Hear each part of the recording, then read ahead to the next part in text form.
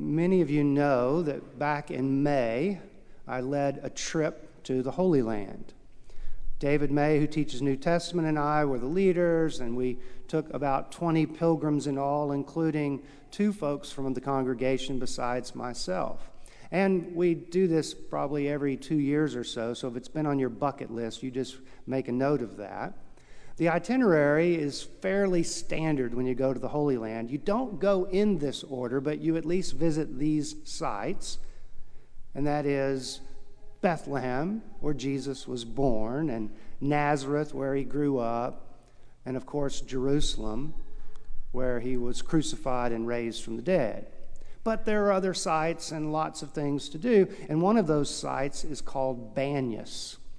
It's not a household name, Banyas. Nowadays, it not only has remains of an ancient village where an archaeological dig takes place, but there's this beautiful spring-fed river that flows through there, and there's a nature walk among the trees. And when you get out there, people open their Bible and have a devotional. It's also a site where at one point, and there are still remains of statues of the Greek god Pan, but by the time of Jesus, Banyas had been renamed Caesarea Philippi, which is where this story takes place. And maybe the setting is supposed to say, well, in the face of these Greek gods, who do you say that I am? But more likely it's in the face of Rome's emperors that Jesus asks the question. You know, this place is named after one of the Caesars, and it was always honoring these emperors who pretty much claimed to be deities themselves and required the people of the empire to bow and pay homage. And it's in that context that Jesus gives this little quiz. I always think of it as a quiz. I picture him saying, okay, it's a pop quiz. Take out a piece of papyrus and number 1 to 2. And they do, and he says, first question, who do people say that I am? And they jot down, you know, some John the Baptist, and others scratch their head. Oh, gosh, I don't know, Elijah, Jeremiah. They fill out their piece of paper, papyrus, and then he says, second question, but who do you say that I am? And then Peter can't help himself. He can't jot down anything. He says, ooh, you are the Christ, the Son of the living God, which of course is the correct answer. And for that answer, Peter is given the keys to the kingdom. And the church is commissioned to do the work of binding and loosing. Whatever the church binds on earth will be bound in heaven, and whatever the church looses on earth will be loosed in heaven. Which, yeah, I know, are very foreign words to us. But in the first century, every good Jew would have known exactly what Jesus was talking about. The work of binding and loosing is the work of interpreting Scripture. Binding means that whatever the teaching is still applicable to the present moment, and loosing is an acknowledgement that, well, this does not apply to us in this moment. It's the hard work of interpretation. In Jewish understanding of the law, there is Haggadah, what it says, and there is Halakha, what it means, how you're supposed to live. And it's in that second category that they had to decide, what do you think? Is this binding or is it not? And this, as you probably know, and the Tri-Cs could testify, is very hard work. When we were in Israel, David and I were the leaders of the trip, but the law requires that you have an Israeli guide. So we had Jeremy, who was a delightful person, but let's just say his views on the Bible were a little different. At one point, somebody in the group asked a question of me, and I started with my favorite phrase when it comes to anything biblical or theological. I said, well, it's complicated. And then I dove into it. But I could see Jeremy in the back with his arms crossed, mouthing, it's not complicated. It's not complicated. Well, actually it is. Sorry, Jeremy, but it is. He proved it over and over. I mean, even last week we read a passage in Exodus where God hears the cries of the Israelites who are in bondage in Egypt, and God is going to deliver them out of that. Well, so far so good, except, as the narrative puts it, they're going to go into a land that belongs to somebody else and slaughter them. I sort of find that objectionable. Don't you? It is incredibly hard work. In part because times change. A friend of mine a few years ago, I don't know if any of you read it, Mark Twain's autobiography.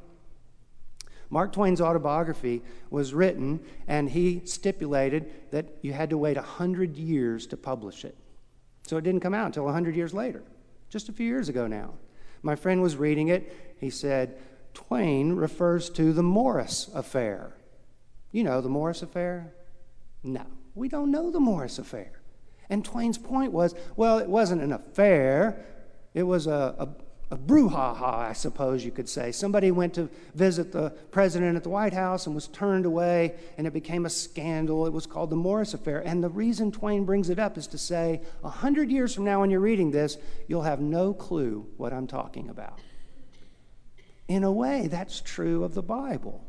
The Bible doesn't change, but the world does. And what interpretation has to keep doing is trying to figure out over and over. Now, this is not one of those postmodern build your own Bible like you build your own teddy bear at those stores.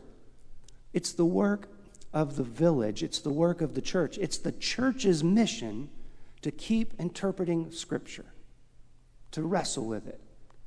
So I thought we might try it with a few passages in Matthew's gospel. We'll start with an easy one, work up to the harder ones. In chapter 17, Jesus and Peter are having a little discussion. There's another pop quiz of sorts about paying temple tax. And eventually, Jesus says to Peter, tell you what, I'll settle it like this. You go down to the sea and fish, and when you catch a fish, open its mouth, I'm not making this up, and you will find a coin in it that will pay the tax for both of us. That's in the Bible. I can't imagine that's binding anymore. You know what I'm saying? It's not like temple tax is all that relevant to us. It's not binding.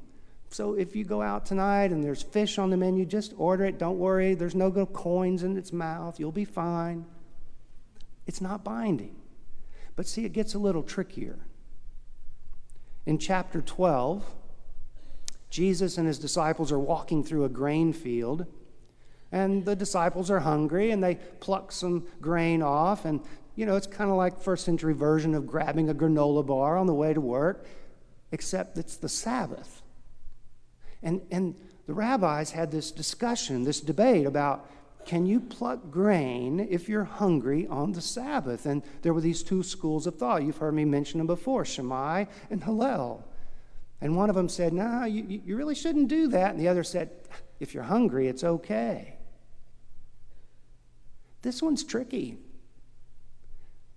Christians, by and large, would say we're not under the law. We don't have to keep Sabbath. We don't have to, but there's so much that's been written about the wisdom of Sabbath rest.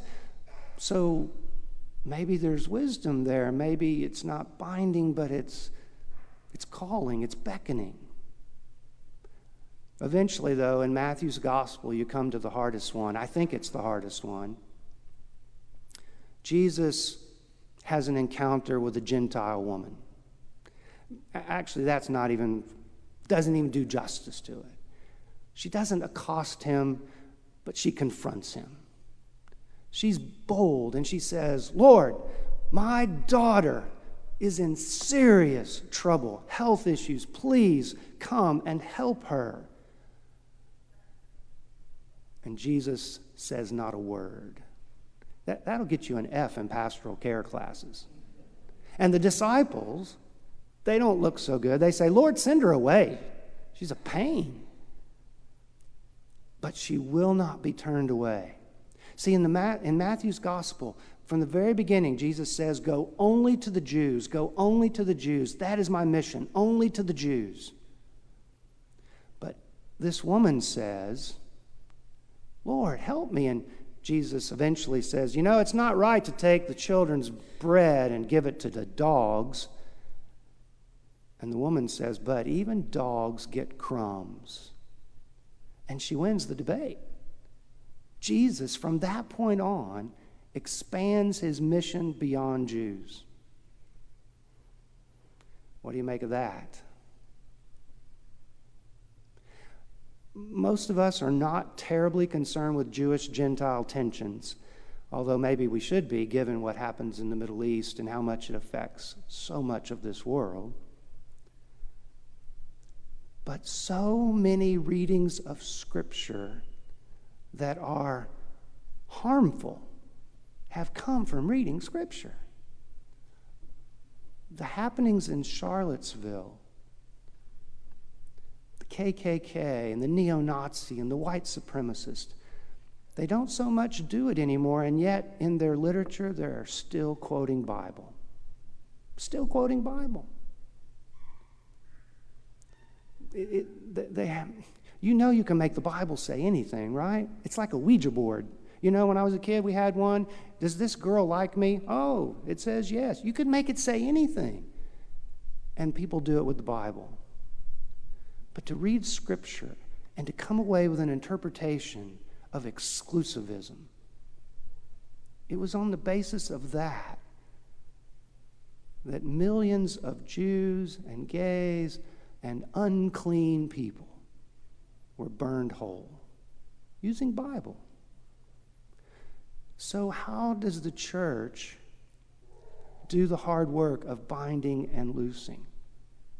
How do you decide?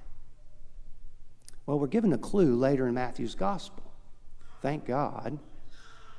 Jesus has a religious debate with the Sadducees. They go away. The Pharisees come. There's a religious debate again, and it's about the great commandments.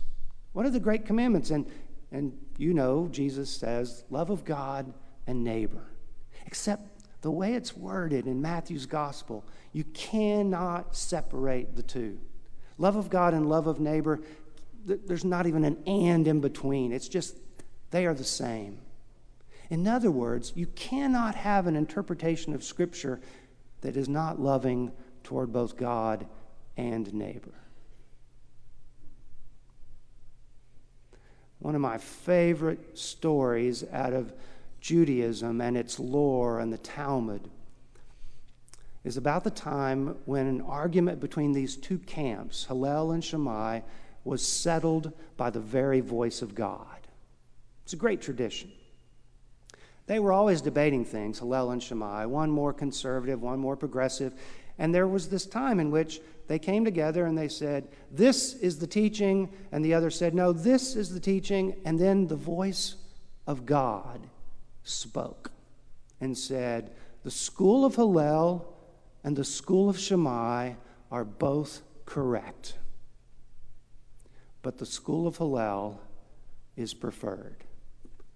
And they looked at each other and said, well, how's that possible? How can this one be right and this one be right and this is the preferred one? And the voice of God said, because the school of Hillel was considerate of the other position and spoke with kindness and humility. Isn't that something? It turns out that the interpretation of Scripture that God prefers is kindness.